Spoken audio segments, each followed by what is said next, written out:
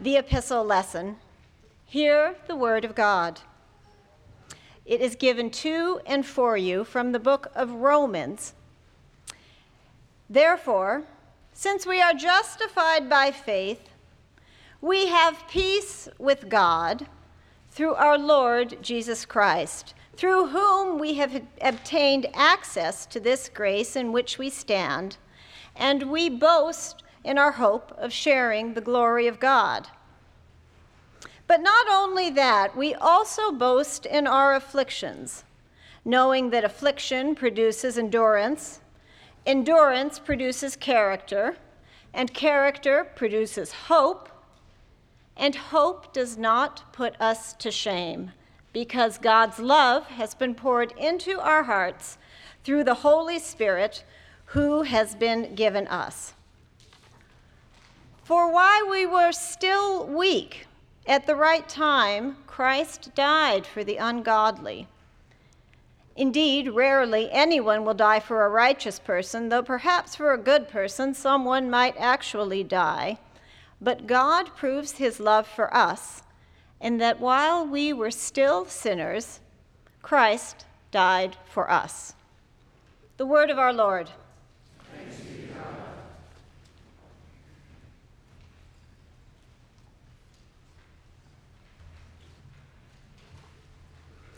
It is a joy to be preaching from this pulpit this morning. I have served here in this congregation for the last 12 years, first as the director of children's ministry and now in educational ministry.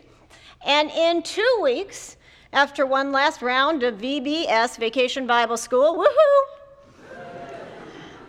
I am wrapping up my time in this position, and next month moving down to the Washington, D.C. area to live again with my husband, who has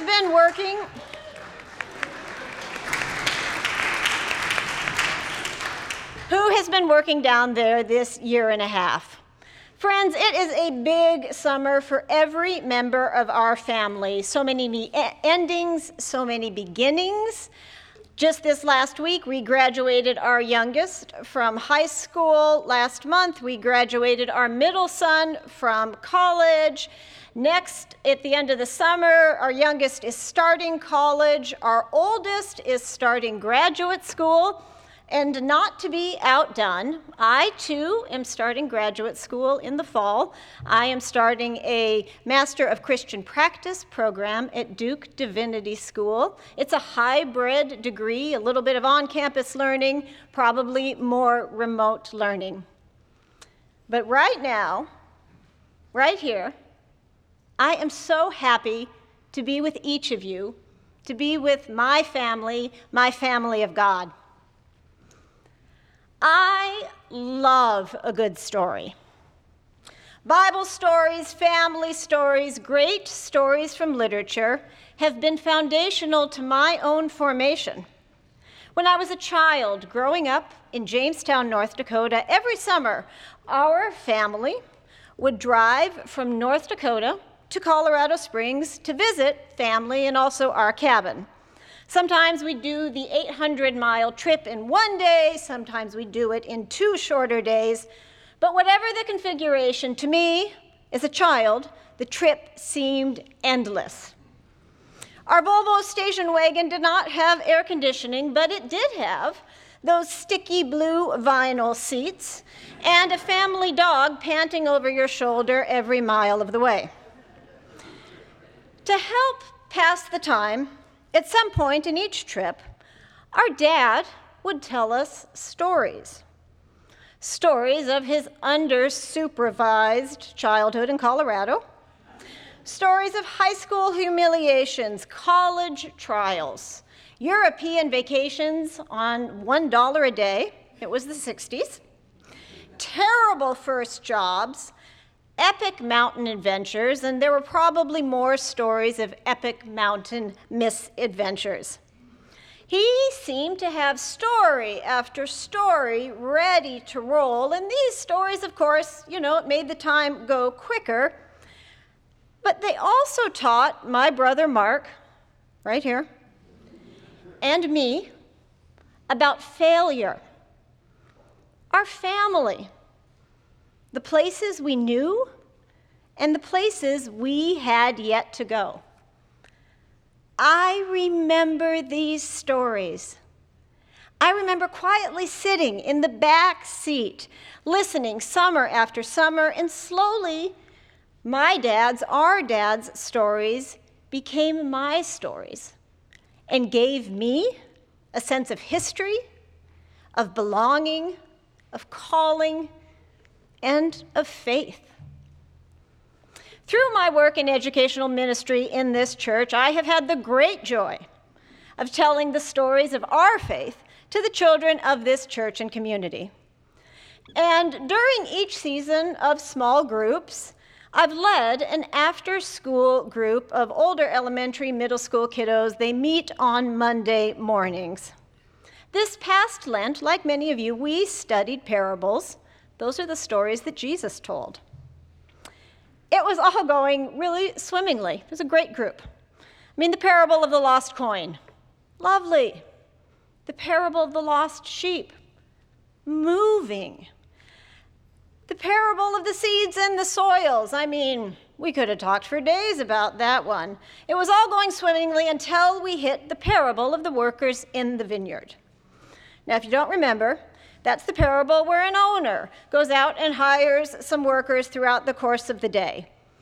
At the end of the day, regardless of when the worker was hired, whether it was 6 a.m., 9 a.m., noon, 3 p.m., 5 p.m., the owner of the vineyard pays the workers the same amount regardless of how long they worked or what work they did. And when we got to the end of this story, that circle erupted in outrage. They cried, "It is not fair.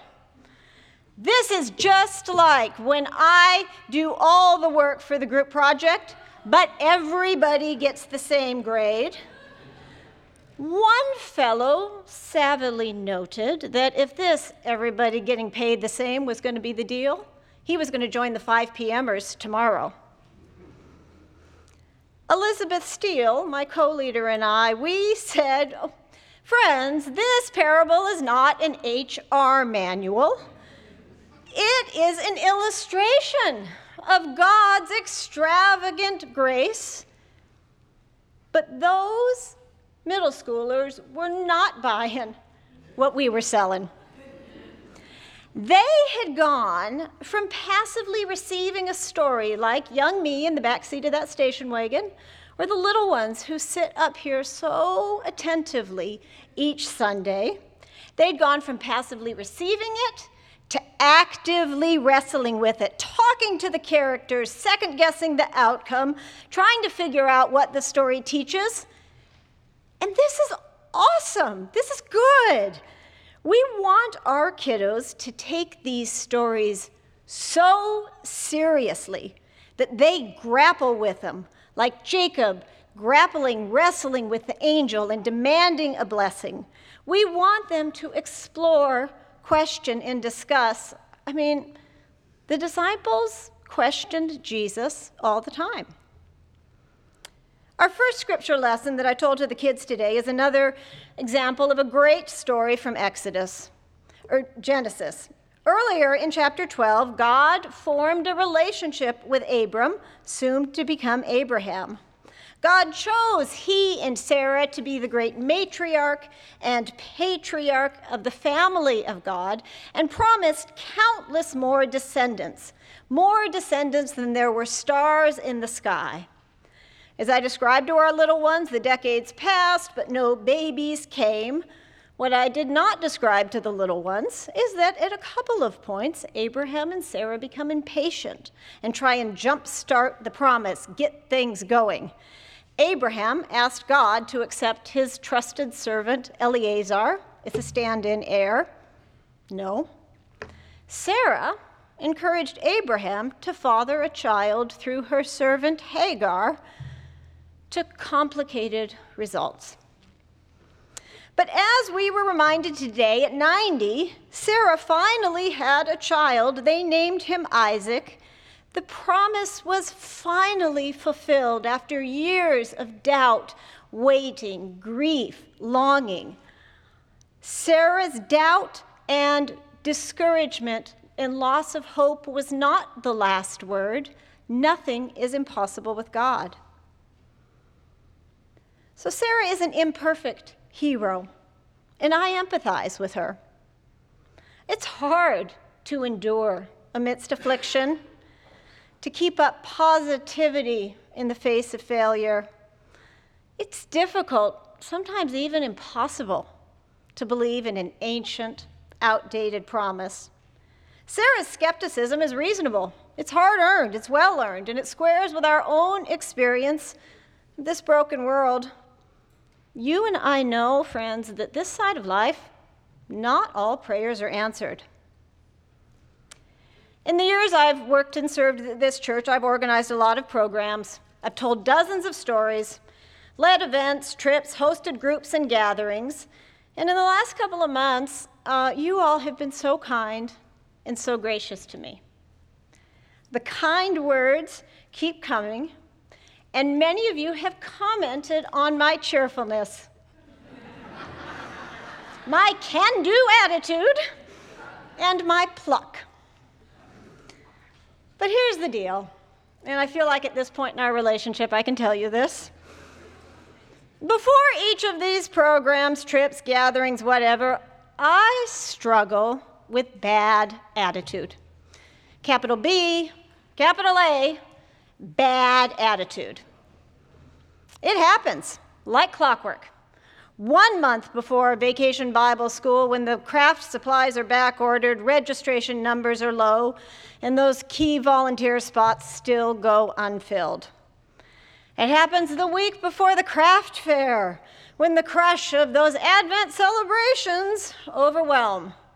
It happens at 2 p.m. on a Friday night when the endearing mayhem, mostly endearing mayhem, of Club 345 is about to crash into the building.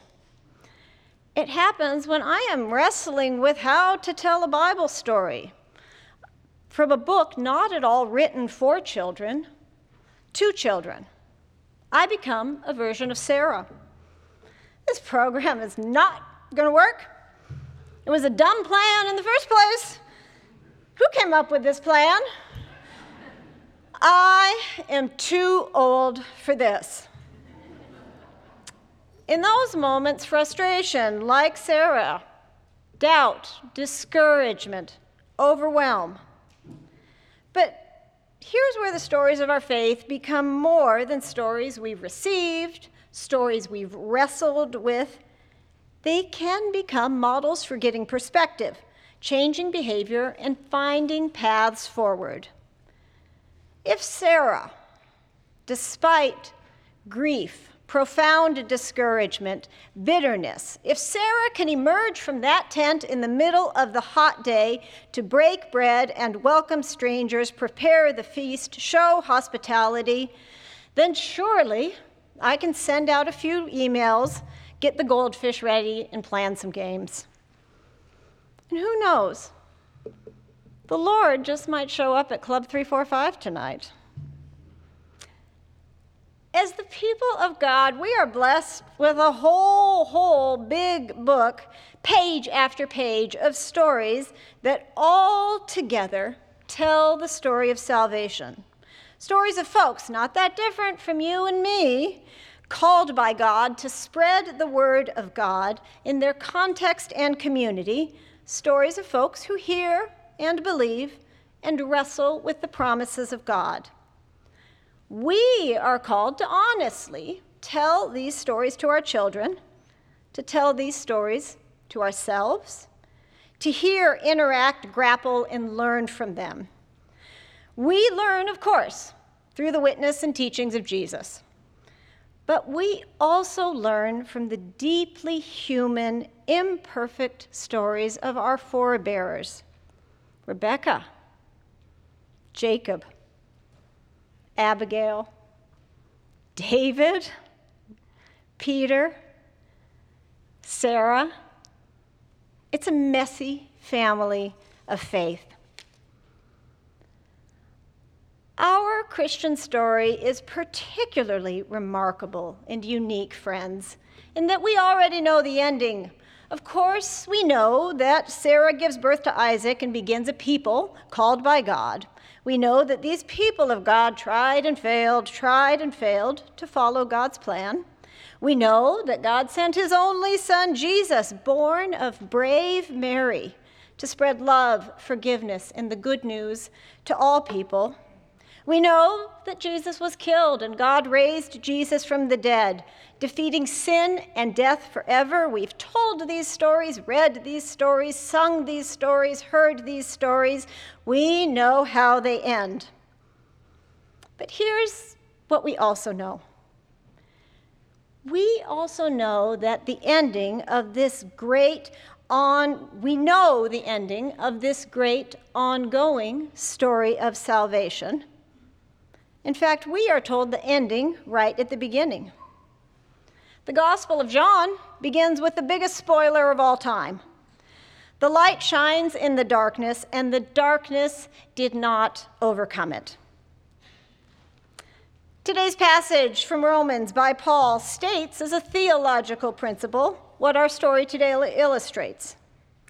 Therefore, since we are justified by faith, we have peace with God through our Lord Jesus Christ, and we boast in our hope of sharing the glory of God. And not only that, we also boast in our afflictions, knowing that affliction produces endurance, and endurance produces character, and character produces hope, and hope does not put us to shame, because God's love has been poured into our hearts through the Holy Spirit. Paul's words are often read as encouragement or advice, a Bible verse to post in your kitchen or stick up by your desk, but they are not merely inspirational or aspirational. They are declarative of what has already been done. Because of Jesus, we have peace with God. Peace is now. Our faith in Christ will not ever disappoint. Hope will never put us to shame. The ending is already written. It all reminds me of those interviews that you sometimes see after a truly excellent TV series wraps up. The cast, the writers, the producers come together to talk about the characters they've played and the story arc they created. The best writers of the best series often say, "We knew how the whole thing would end right from the beginning, but we didn't know exactly how we were going to get there." Over the past 5 seasons, support characters grew into main characters, initial plot lines petered out, and new surprising ones emerged. But we always knew what the last scene, maybe even the last line would be. In today's story, we find Sarah at a point in her life when faith is faltering. She's overwhelmed with suffering. Endurance has run out. Hope has, so far, only brought disappointment and shame. But despite all of this, the promise was fulfilled.